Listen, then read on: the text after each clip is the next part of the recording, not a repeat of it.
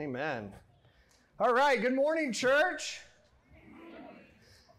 I want to welcome everyone here this morning. If you're new with us, my name is Derek, and I'm one of the pastors here at Zion.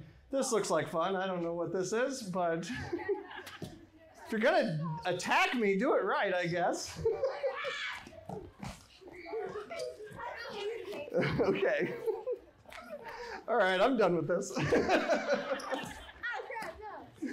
All right. All right, I guess that's my youth program attacking me while I'm going to preach, but that's okay.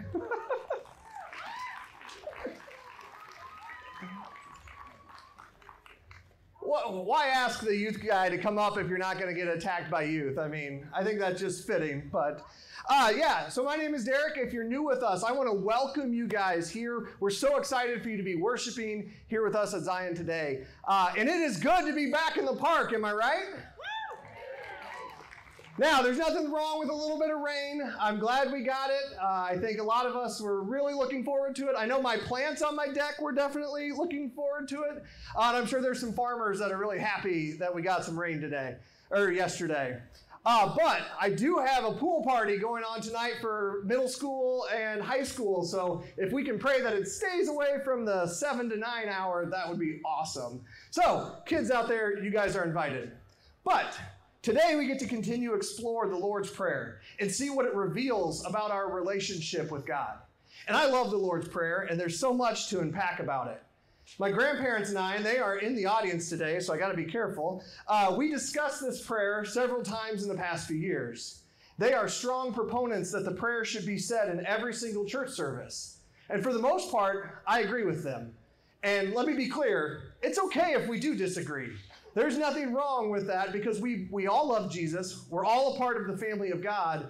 And in this case, they're my actual family too. So that kind of helps. But however, I do take more of the approach that I like when it's said together, but I don't necessarily subscribe to the idea that it has to be said every Sunday or else. To me, it's a blueprint of how to pray, and it helps us grow closer to God. But to them, there's a great deal of significance and reverence for the act. It's a good way of honoring God, but I think there's even a little bit more to it than that.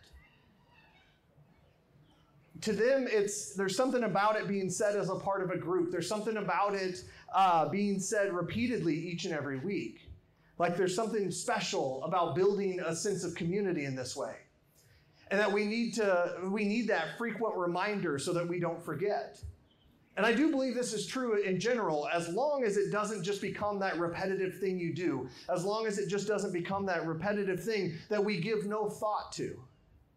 If we are just going through the motions without truly taking the time to reflect on what the words actually are being, like what's actually being said and what it means, that's when I think there becomes a problem. This type of prayer should be a connection with God. And a couple weeks ago on the Zion podcast, the Breakthrough Breakdown, we actually spend a good portion of time debating that very topic. And we talk about both sides of it. And so if you want more on it, go to that and watch that because I don't have time to go into it today. But there is a great discussion on that if you want to know a little bit more. But I will say, I'm saying all this because the research I did into this sermon has given me some more insight into this discussion. There does seem to be something important about this prayer being said as a group. And a case can be made about saying it even more than just once a week. But I don't want to spoil all the fun right at the beginning. So we're going to take our time to kind of explore it, to kind of build up into it. And so let's unpack this week's verse a little bit. So we're going to begin with a little recap from last Sunday. There was something about the message that Jason gave that really spoke to me. And I think it plays a huge impact in how we're supposed to interpret this week's verse. Jason discussed this idea of a kingdom and what it looks like. And basically, the Sermon on the Mount is the blueprint for what the kingdom of heaven is supposed to look like. And this kingdom is so different from the world that we know. We live in a society that does not generally live out the kingdom principles described in the Sermon on the Mount. And so the part that stood out to me is the fact that, Americans have a difficult time understanding what kingdom looks like in actual practice. Sure, we know what a king is. We've heard about them. We've seen them depicted on TV. But we live in a republic, which means that the power is held by the people and their elected officials. So this structure is a lot different than a true monarchy. And so it could be hard for some of us to relate. However, I do think we understand some kingdom language. But instead of it being a king that rules over us, Americans live as if we are the kings. Our culture, it like sets out to set ourselves up as kings over our own castles. We make ourselves the most important part of our lives. We are taught a very individualistic approach to life. And I'm not saying that's everyone, and I'm not saying that everyone out there is like that, but I do think it is a very true thing. We set ourselves up to be the most important thing in our lives. Even though I'm told constantly the world doesn't revolve around me, it's hard to kind of convince your brain of that sometimes. And the problem is that this leads to selfish attitudes and perspectives. And that this type of attitude, that is when we become kings of our own castle, the problem becomes is that there's no room for Jesus. There's no room for Jesus to be in charge. There's no room for him to reign if we are making ourselves the king. And so this way of living can affect the way we understand this next part of the Lord's Prayer. Because submission, dependence, and humility are going to play a huge role in this section. So we need to keep that in mind as we go. And let me tell you, being from America is not a bad thing. But we just need to understand how it might affect the way we interpret Scripture. Because it does. It plays a huge role in how we see things, especially in this particular verse. And so the Lord's Prayer makes a shift at this point. The first half of the prayer focused on God's glory, while the second half seems to focus on praying for ourselves.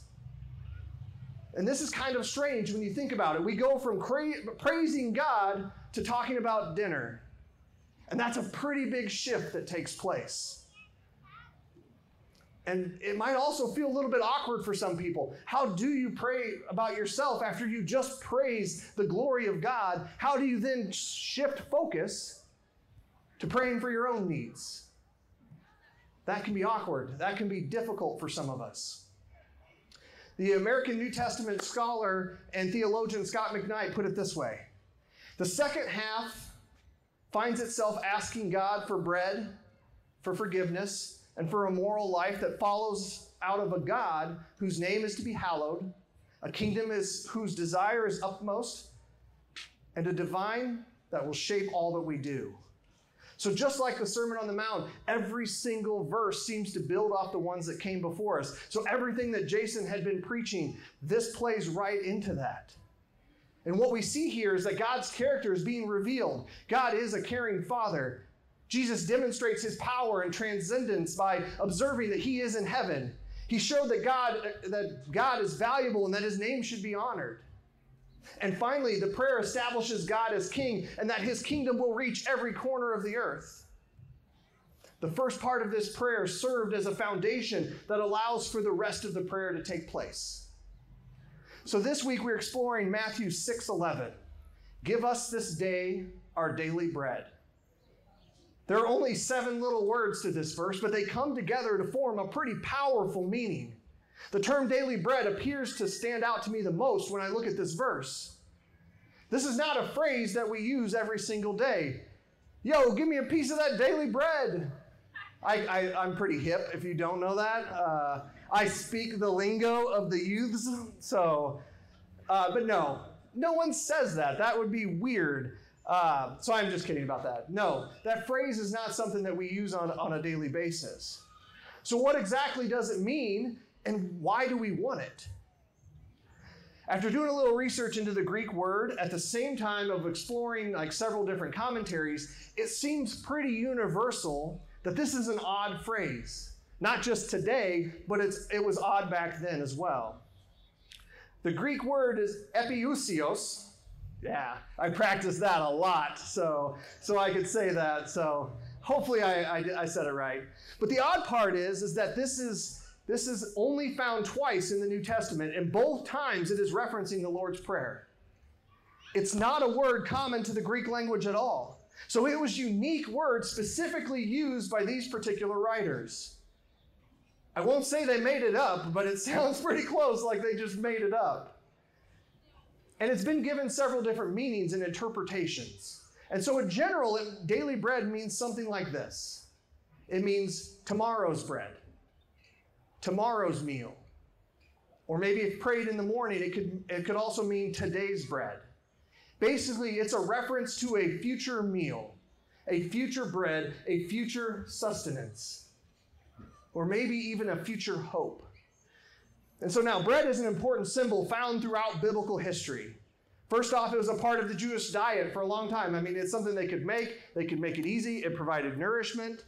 So it was a staple in their diet. And it was also a symbol that depicted God's provision for the Israelites. When they were brought out of Egypt, God provided them with daily bread so that they would not go hungry. So you could see it as a daily provision from God. It's also a symbol of life and abundance. In modern context, bread could be synonymous with the term money, like how a family might have a breadwinner or bringing home the bread. It can mean coming together to share a meal with one another.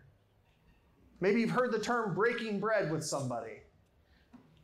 Or the ultimate form of this would be when we break bread together in communion. Maybe you've heard these words before. In the night in which he was betrayed, Lord Jesus took bread. After giving thanks, he broke it and gave it to his disciples, saying, "Take and eat. This is my body given for you. Do this in remembrance of me." We say that every time we have communion. And during this sacrament, the bread represents the body of Christ. And it connects with his death and resurrection on the cross. So all of these things bring out a different viewpoint of what bread could mean, what this term could mean, which in turn can help shape the way that we receive this verse.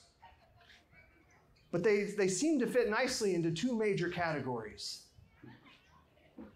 The verse is meant to meet our physical needs and or our spiritual ones. And so first, let's take a look at our physical needs. This would be the most straightforward way of interpreting this prayer. Simply, the Lord's Prayer shows us that we should pray for our physical needs: food, shelter, clothing, security. Adults, you guys, maybe those words may have clicked into your head a little bit. Maybe you've learned about Maslow's hierarchy of needs growing up, and that just kind of clicked with you. Now, I'm not saying whether it's true or not, but what I am saying is that there is a sense to this that makes sense. A person's basic needs usually have to be met before anything else. It is difficult to listen to somebody sharing the gospel if they're starving to death. It is hard to listen to somebody when you're hungry. And so this idea was kind of modeled for us in the Old Testament. As I mentioned earlier, God had delivered the Israelites out of slavery in Egypt. He freed them, and then when they became hungry, they began to complain. It didn't matter that they were freed from slavery. The people were hungry. And maybe even a little hangry too, because they got a little grumpy there throughout parts of Scripture. But despite all that, God delivered once again. So in Exodus 16, 11 through 12, the Lord spoke to Moses and said, "I have heard the complaining of the Israelites. Say to them, at twilight you shall eat meat, and in the morning you shall have your fill of bread. Then you shall know I am the Lord your God." God provided for their physical needs, of the needs of his people daily in the desert. He literally gave them bread. God satisfied their physical hunger. He met their needs. And it ends by saying that after they were fed, then they would know that he was God. Physical hungers were met, then they could know that he was God.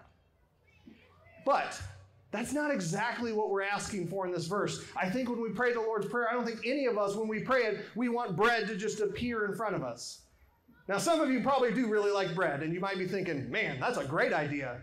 But I think in general, that's not what we're doing when we're praying this prayer. We're not actually asking for literal bread from the sky. But these passages do point to God's loving, gracious provision for his people, even for people characterized by sin and grumbling. When we pray this prayer, it is asking God for the little things. Jesus displayed the same type of heart, a heart that showed compassion for the hungry. This prayer also shows that we can take these small things. We can take the things that we may think are unimportant, or the things that we may not think may be a big deal to some people, and we can lay that at the feet of Jesus. We can bring it to God. And so, as I said, a big shift took place going from praising God to asking for his help. But this shows God cares about our daily needs. And let me be clear, hunger is very real. The Israelites would have known true hunger, and this prayer would have been very important to them. However, in America, in Clear Lake, here at Zion, most of us may not understand what true hunger feels like. And the true meaning of this verse might be wasted on us. It might be hard to know what it would be like to not know where your next meal is going to come from. This idea of will you be able to eat tomorrow? For most of us, the food is in our pantry, the food is in our refrigerator, or the food is at the grocery store. But at the time of this prayer, that's not necessarily, well, that wasn't the case. They definitely didn't have refrigerators. But it wasn't the case for them. They would have known what true hunger was like. But most of us are unaccustomed to this feeling. So when we say that we take small stuff to God, I'm not dismissing true hunger or poverty. What I'm saying is that God cares both for the big things in our lives and the small things. The things that we think are important and the things that may come off as unimportant. It's so easy to look at God only on a big picture scale. Sometimes it's easy to forget that he cares about us right now, in this moment. And throughout the Gospels, Jesus highlights this very nature. He continually chases after the lost or seemingly unimportant people. And this makes me think of the story in Luke about the 99 sheep. Well, there were 100, but then one runs off. Jesus was eating with the tax collectors and sinners, which caused judgment from the Pharisees and teachers of the law. And we all know what that feels like. We all know, one, what it feels like to be judged, and we also know what it feels like to judge others. And this story is no different. The Pharisees and the teachers of the law, they were judging Jesus.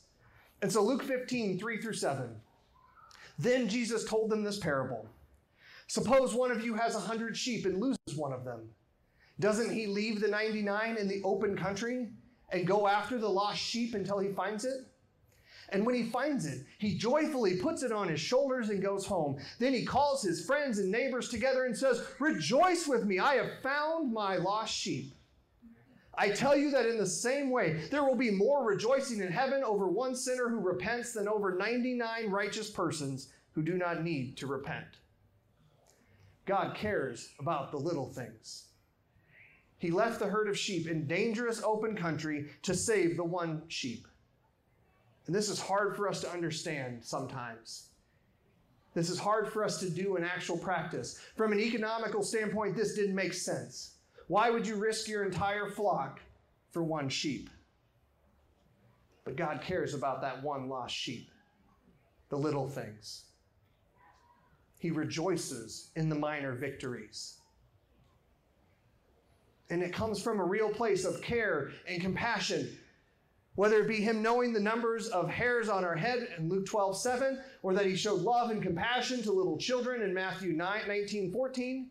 In this case, he restored them. In a culture that didn't value children, he lifted them up and provided value to them. God definitely cares about the little things, and Jesus shows that they are worthy of our prayer. The prayer also shows us the need for daily dependence on him. From the very beginning, we were designed to need God. Think about the garden. Think about Adam and Eve. First off, we are God's creation, meaning he is the creator. We kind of needed him to exist. That's the simplest way of looking at it. But even more than that, Adam needed a relationship, so God gave him Eve. And together, they were able to plant the garden, but God was needed to require it to grow.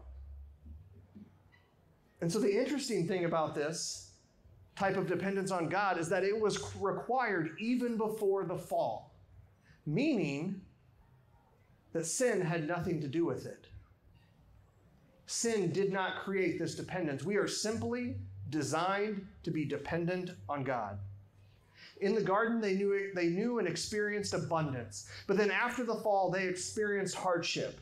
And so our dependence on God became greater, but now it kind of shifted. It went from being more about provision to being also about needing his mercy. So this brings me to a very important point. Dependence on God is a good thing. This is another one of those things that kind of goes against our nature. It goes against what culture tells us. We don't like to depend on other people. We don't like to depend on things.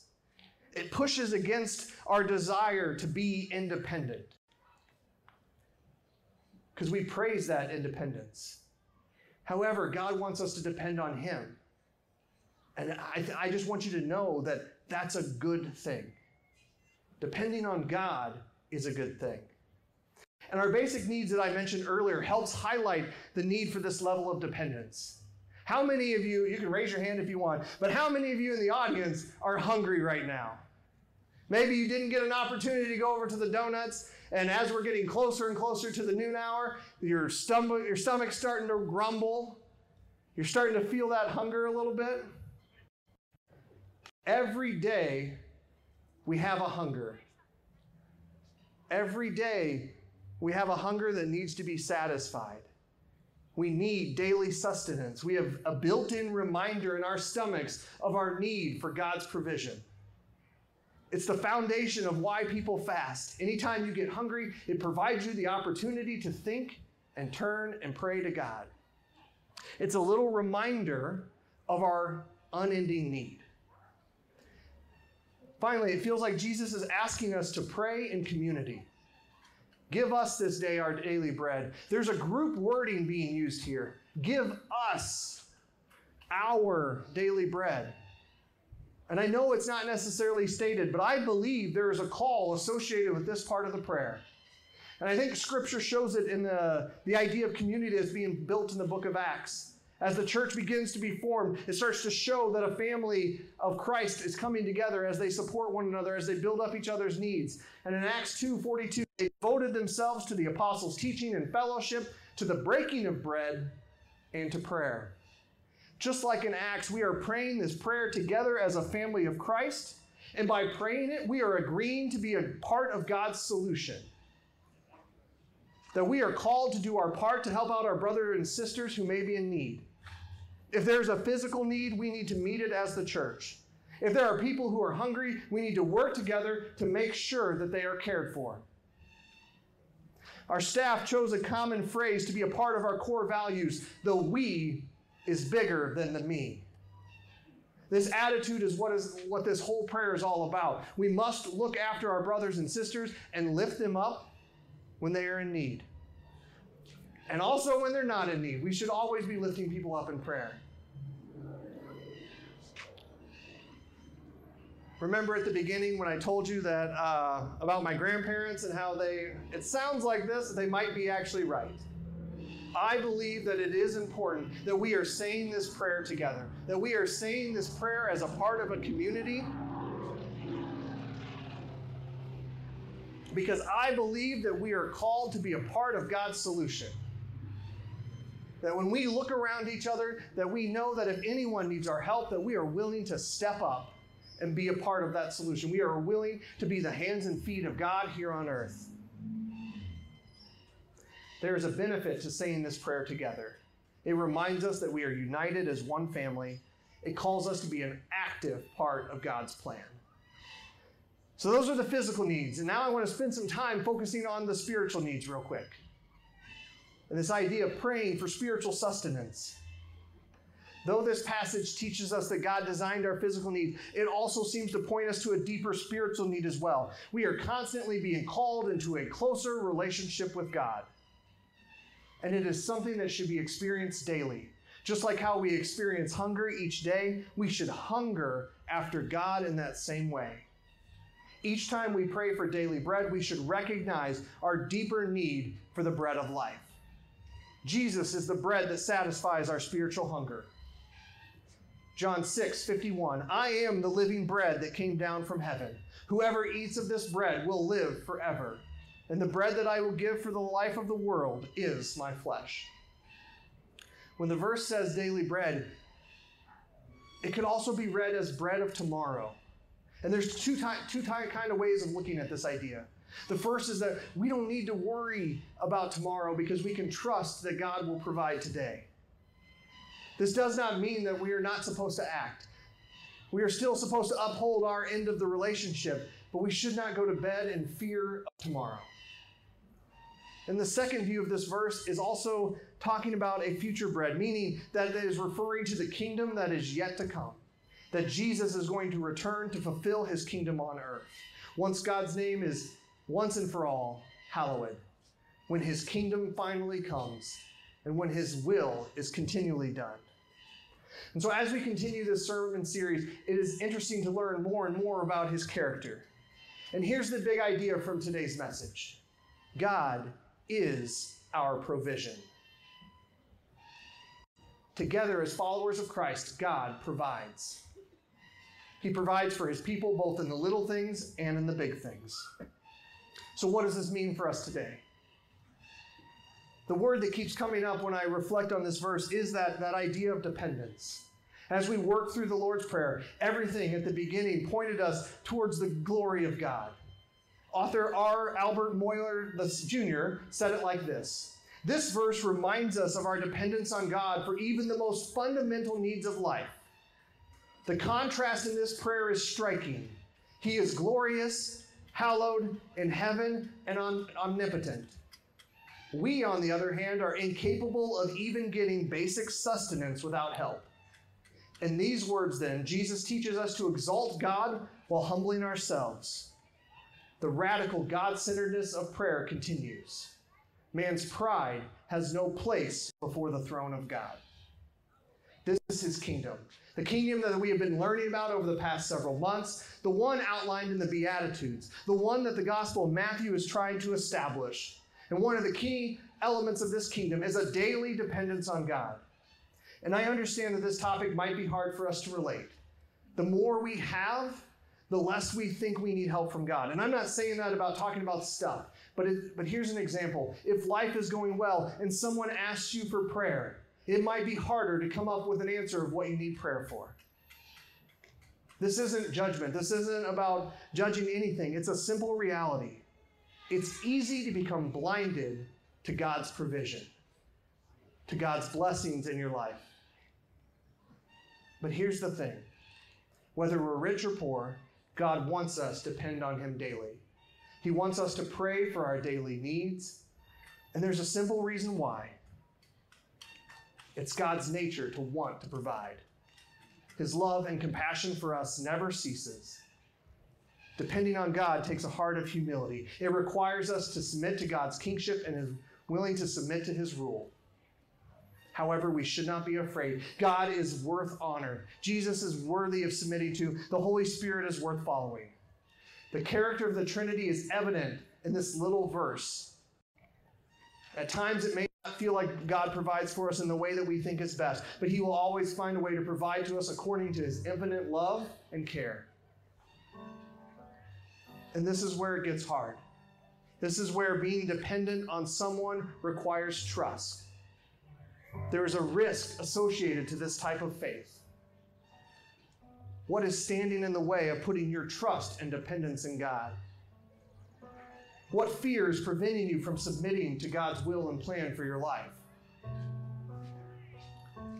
Whether physical or spiritual, what hunger are you needing God to satisfy?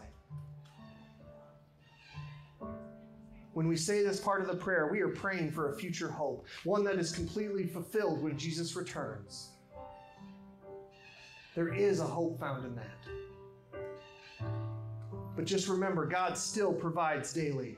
From the garden all the way to the end of time, we must depend on God. We require his daily bread. We require his sustenance.